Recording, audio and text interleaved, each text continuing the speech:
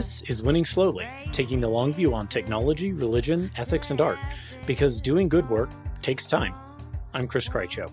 And I'm Stephen Carradini. And today we're going to talk about the three-body problem.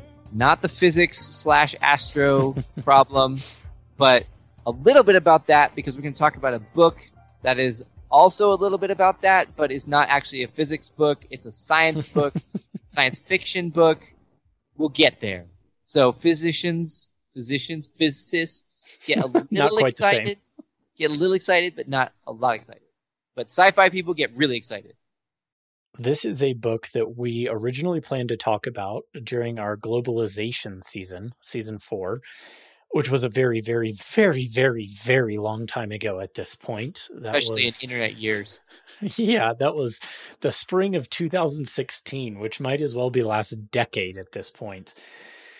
We didn't get to it because both of us were too busy that semester to read a reasonably long science fiction novel in the middle of the semester. But since then, we both finished advanced degrees and moved across the country, and now we're both in the Mountain Time Zone instead of the Eastern Time Zone. And, well, Stephen's getting his audio worked out, and I'm in a temporary office that sounds a bit echoey, and we're just going to roll with it because, well, we wanted to get an episode out. That's right.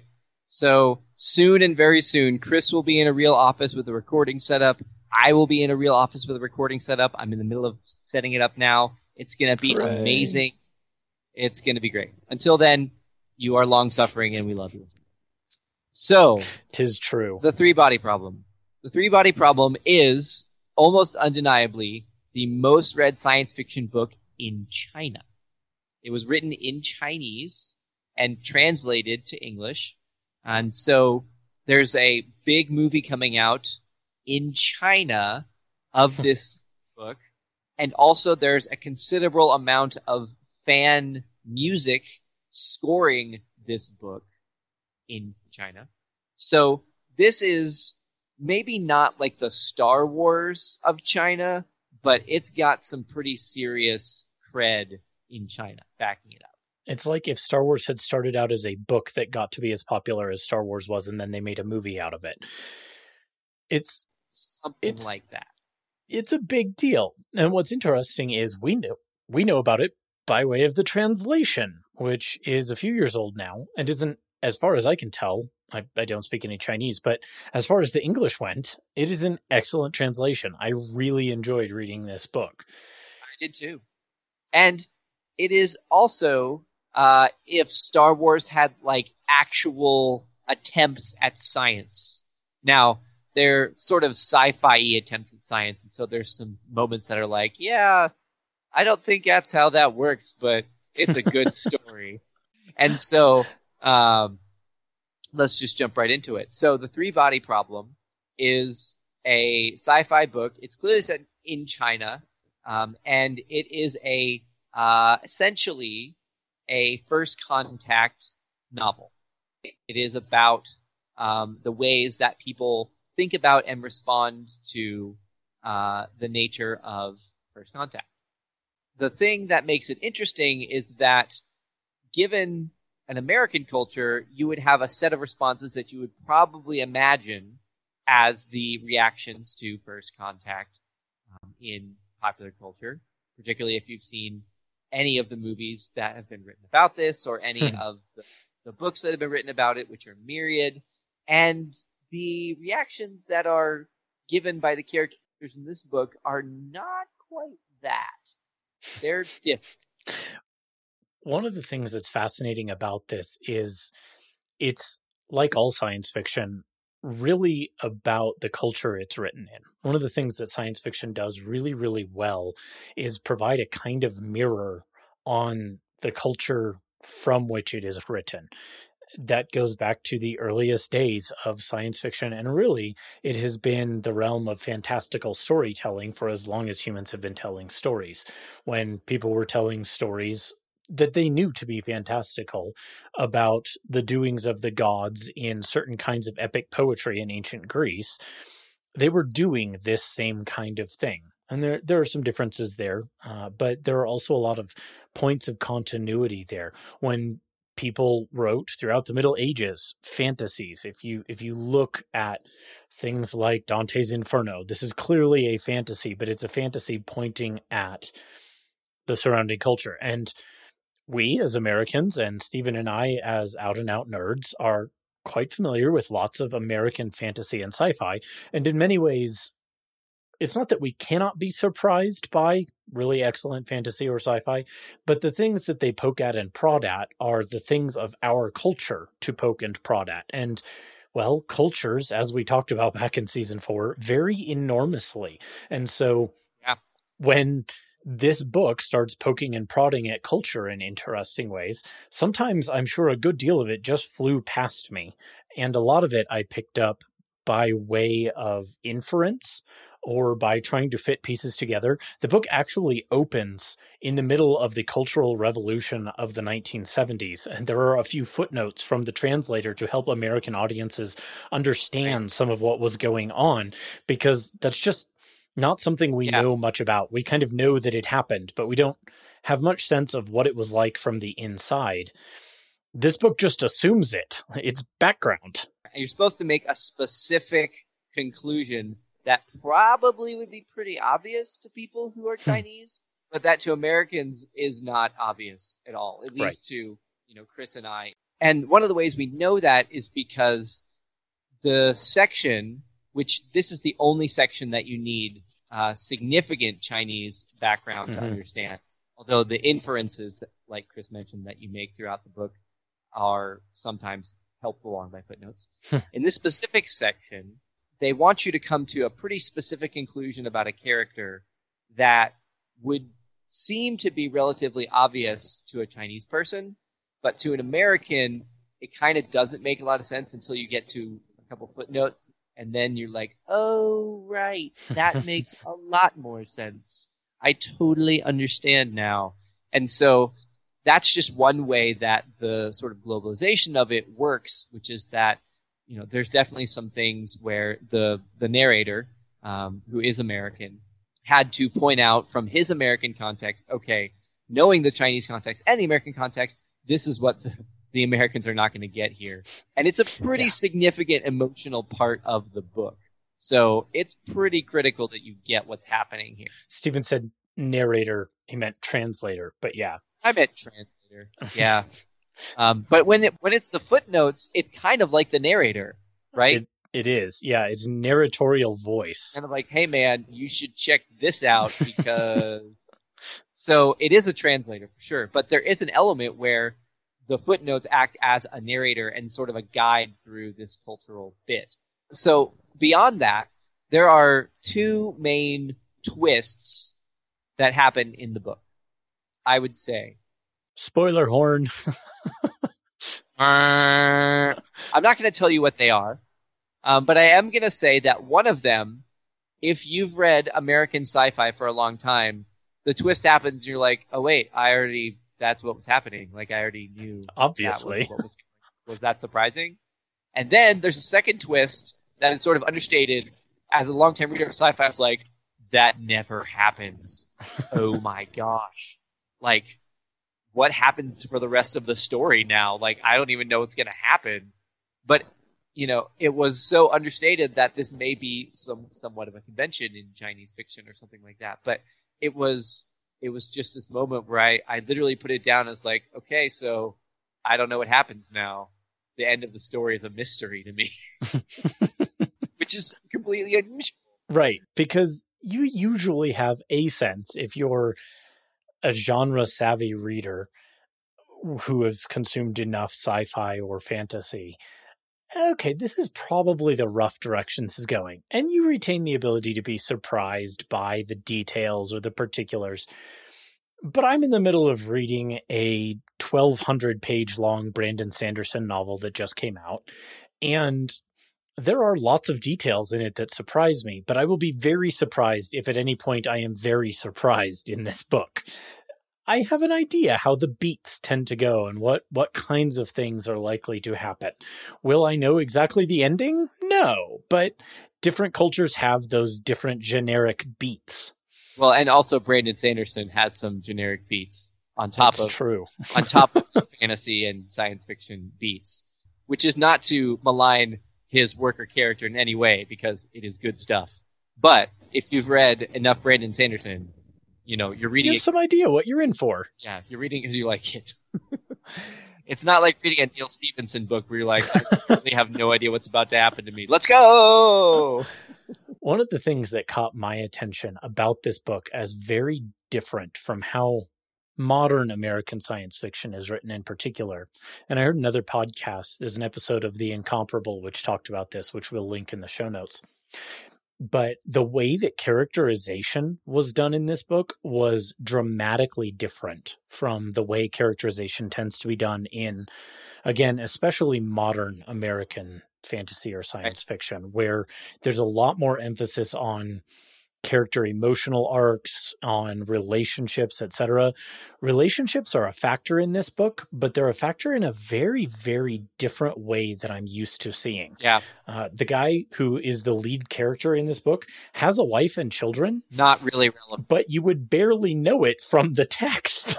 It's really odd from the perspective of an American reader, where this character having a wife and children would normally be a really significant factor in the way he makes decisions and who he talks to as he's thinking through things, and their background in the same way that furniture is a background. They're just kind of there and as set pieces in a couple places, and they don't move the story in the ways that I might have expected. I wouldn't say furniture. What I would say is, because I've read some books where there were characters that were furniture, and that's a thing, right? But I wouldn't say that. I would say that this story is a story that literally does not involve those characters. Right. Like, this story is about a person doing a thing. That's a better way to put it. Yeah. And these other people are just, like, not involved. And maybe that has some cultural aspects to it, that, Chinese people's lives have different emotional tendencies, or maybe it's just a personality of this particular author that he's like, right, these people are real and they exist, but like they don't play into the story really. That's not how the story works. But again, even if it's either of those, that's different than in sort of American sci-fi where all available characters will be pulled into the narrative at any available point. Right. And the thing that's interesting there is that particularly caught my attention as I was thinking about this as an exercise in cross-cultural sharing of art, right, is the question of how much you can and can't infer about another culture from especially just one artifact. Because if you tried to understand the ways that humans approach relationships, and particularly the way that Americans approach relationships from the work of Isaac Asimov, that would be pretty bad. You would not get a good idea of what Americans were actually like in the 1950s, because that just wasn't the kind of story Isaac Asimov specifically was interested in telling. Although you can draw some inferences from something like Ender's Game. Right. So there's some stuff in there in sort of the similar way where, the Valentine and Peter subplot is almost directly a commentary on American media. And so, there are some things that you can infer, but it almost takes a person of that culture to be able to infer the commentary. Right. Right? Like, you need to be aware that, that's not actually how we do things to kind of understand that this is what he thinks should happen or should not happen. And so, the inference sort of needs insider information to work as an inference. That's one of the dumbest sentences I've ever said. To put it a way we've put it for a very long time on this show, context matters. And one of the things that's interesting about this is that context matters for interpretation and reception of books and art. And we're not saying anything novel in saying that by a long shot. Novel was not a pun for any listeners out there. That was now it is. It's fun. Call it out. No. That's how it works. But the ways that we understand and the ways that we are capable of inferring about the culture in which a piece of art or whatever else is written are very limited by what we know of and not even just what we know in an intellectual sense, but what we know experientially of that culture. Because I could describe to you all day long the particular dynamics of American media that Orson Scott Card was thinking about and trying to call out in 1989. But if you didn't live through some of that, or you don't have the particular American media context, all the intellectual explanation in the world might help you say, oh, okay, that's what he's doing. Here's probably what I should infer. But it kind of feels like those footnotes. It's not the kind of thing that you can just read organically and snicker at or snort at or gasp at or whatever your natural emotional reaction would be, because you are situated in this context for reception. Right. Now, what's interesting is that we spent a lot of time talking about the nature of how the context, the culture informs this book. But other than the first bit and then some of the inferences late in the book, a lot of it you don't really need to know much to kind of enjoy it. Mm-hmm. There's a protagonist, there's a mystery, there's some really creative sci-fi stuff, there's some science-y stuff. It all feels relatively coherent to what an American would expect sci-fi to look like. Mm-hmm. And so that's another thing that's a point of interest, is that, yeah, there are some differences, but there's also a lot of similarities in that, especially past the so the book is set in different time periods. And when you're talking about the present day, a lot of the stuff that's happening in the present day is similar pretty normal to us. Yeah, similar to what's going on in my life right now. Like, there's some video games, there's some doing work in a university, there's some talking to people that you know, and then making some connections with these other people, and it's just all very similar. And so it's very interesting that, yes, there are some pointed differences, but there's also a lot that's the same. And if you don't know anything about China at all, which sadly many Americans don't, and I definitely didn't have much more than what I remembered of AP history in terms of background on the specific cultural and historical events of this period that is being mentioned, you can still get it and really enjoy it. Mm-hmm. And that's worth noting. Although I would probably say that's why it's not a gigantic bestseller here, is that it does require some of that context and historical stuff to get the beginning and the ending. Right. One of the things that I enjoyed about it is that all of those interesting cultural nuances notwithstanding isn't even the right word there. Even being able to set those aside a little, though, I was just able to enjoy it as a really interesting sci-fi novel about first contact. Oh, yeah. That drew on a lot of contemporary ideas about simulation and video games and what first contact might look like. And in a very different... physics. Yes, wacky physics indeed. And in fact, the three-body problem tells you some of the kinds of things involved. It's not particularly spoilery, I think, to say that some of the things in the game revolve around the idea of a solar system with a three-body problem in it affecting how things play out. I think that's actually in the title. Right, exactly. This is where this book is going. Yeah. So when we got news late last year or early this year, I can't recall which at this point, about the TRAPPIST system with its 7 planets, 3 of them in a potentially habitable zone, many of them visible at a scale probably larger than that of the moon in the Earth's sky from each other's skies, where there could, in principle, be living things. I thought of this book because, of course, I thought of this book at that point. Yeah. There's obvious resonances there.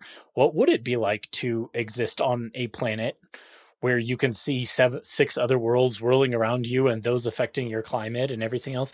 There's some interesting questions there. And this book does a fantastic job of thinking about kind of the cultural implications of those questions, not just the interesting science, but what kinds of effects might it have on a civilization growing in that kind of scenario, and what might then happen when you had first contact established with them? Where will it go from there? I haven't gotten around to reading the sequels yet, but I kind of want to because it did its job effectively in that regard. Yeah. I also have no idea where the sequels would go, so that's No. another thing. Totally weird.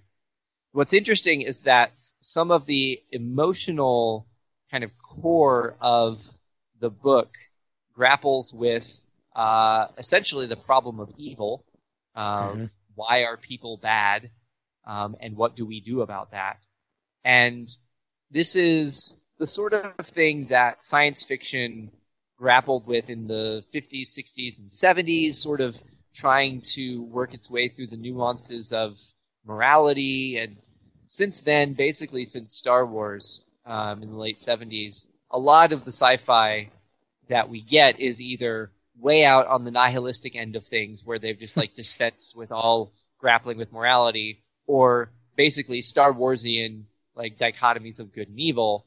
There are still good sci-fi and fantasy novels that grapple with some of the shadings in there, but largely American sci-fi and fantasy rushes to poles because a lot of that territory has been mapped, right? There's a lot of work that's already done that you don't want to copy.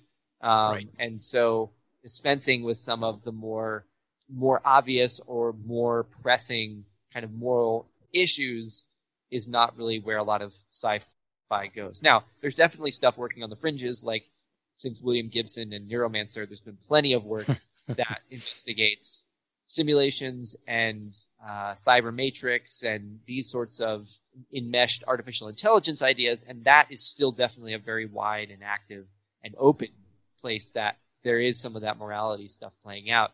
But that's not what's going on here. Like, this is just people trying to figure out why people are bad and what to do about that.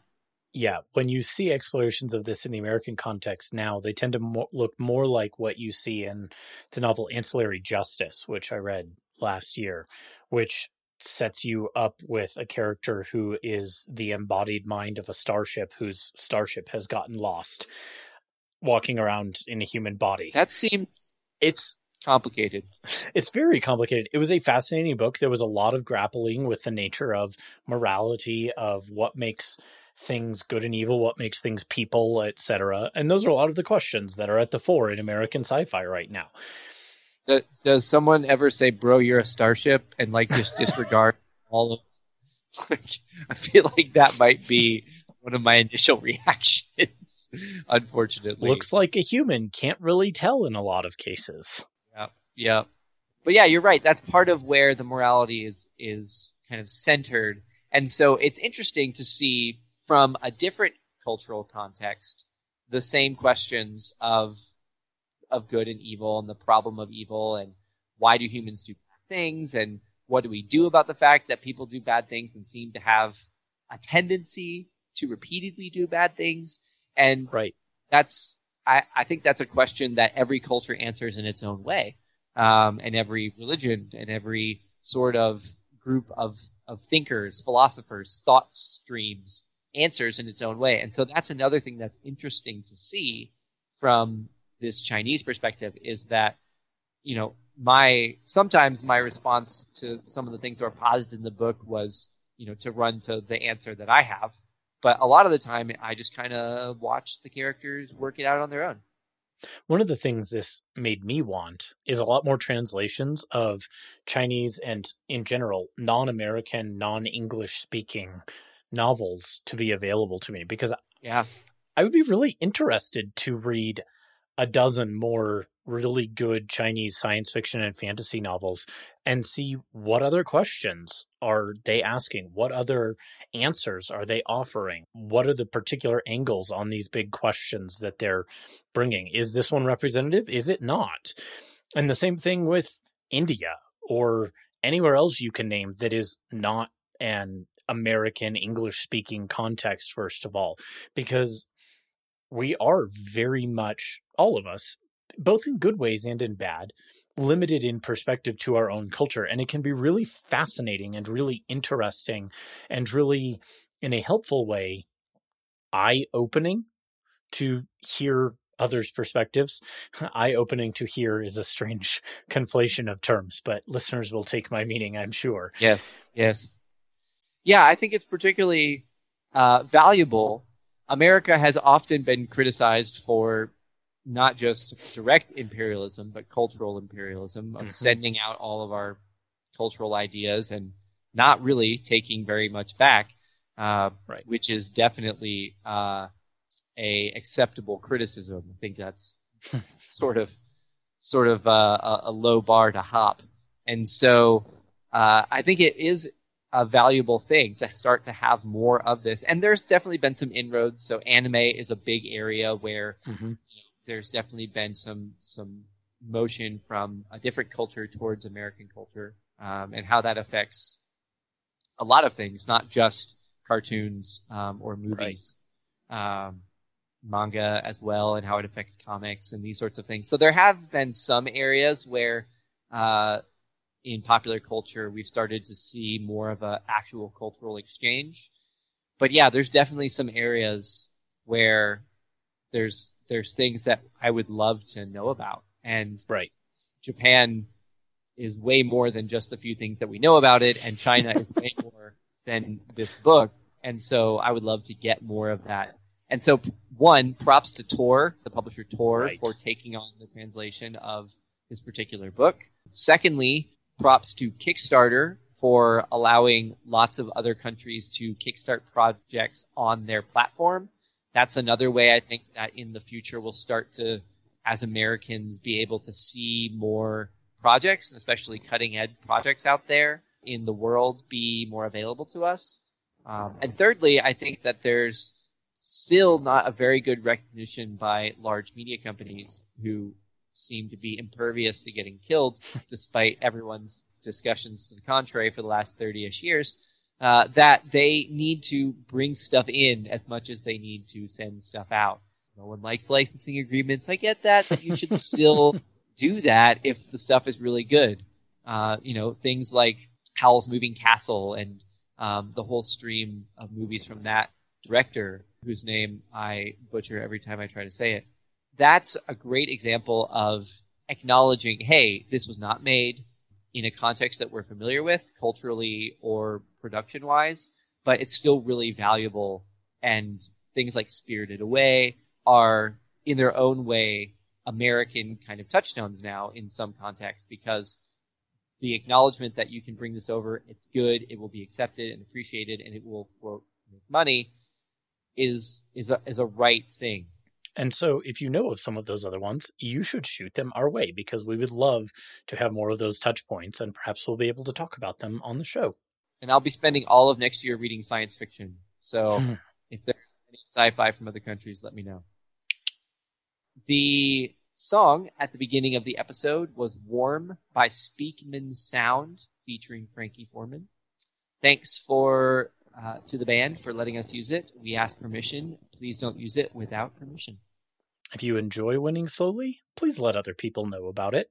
Word of mouth is awesome, as are social media shares and reviews in iTunes or other podcast directories, or you could burn the collection of all Winning Slowly episodes onto CD and mail them to unsuspecting friends. That's true. Seriously, if someone does that, I want to know about it. Even if you do that with just one episode, I want to know about it. We would be really interested in that. Also, we would be really interested if you decided to support us via Patreon or cash.me/$Winning Slowly. We give 10% of what we get to the Internet Archive so that the Internet will stay around. Along those lines, thanks to Andrew Fallows for sponsoring the show this month.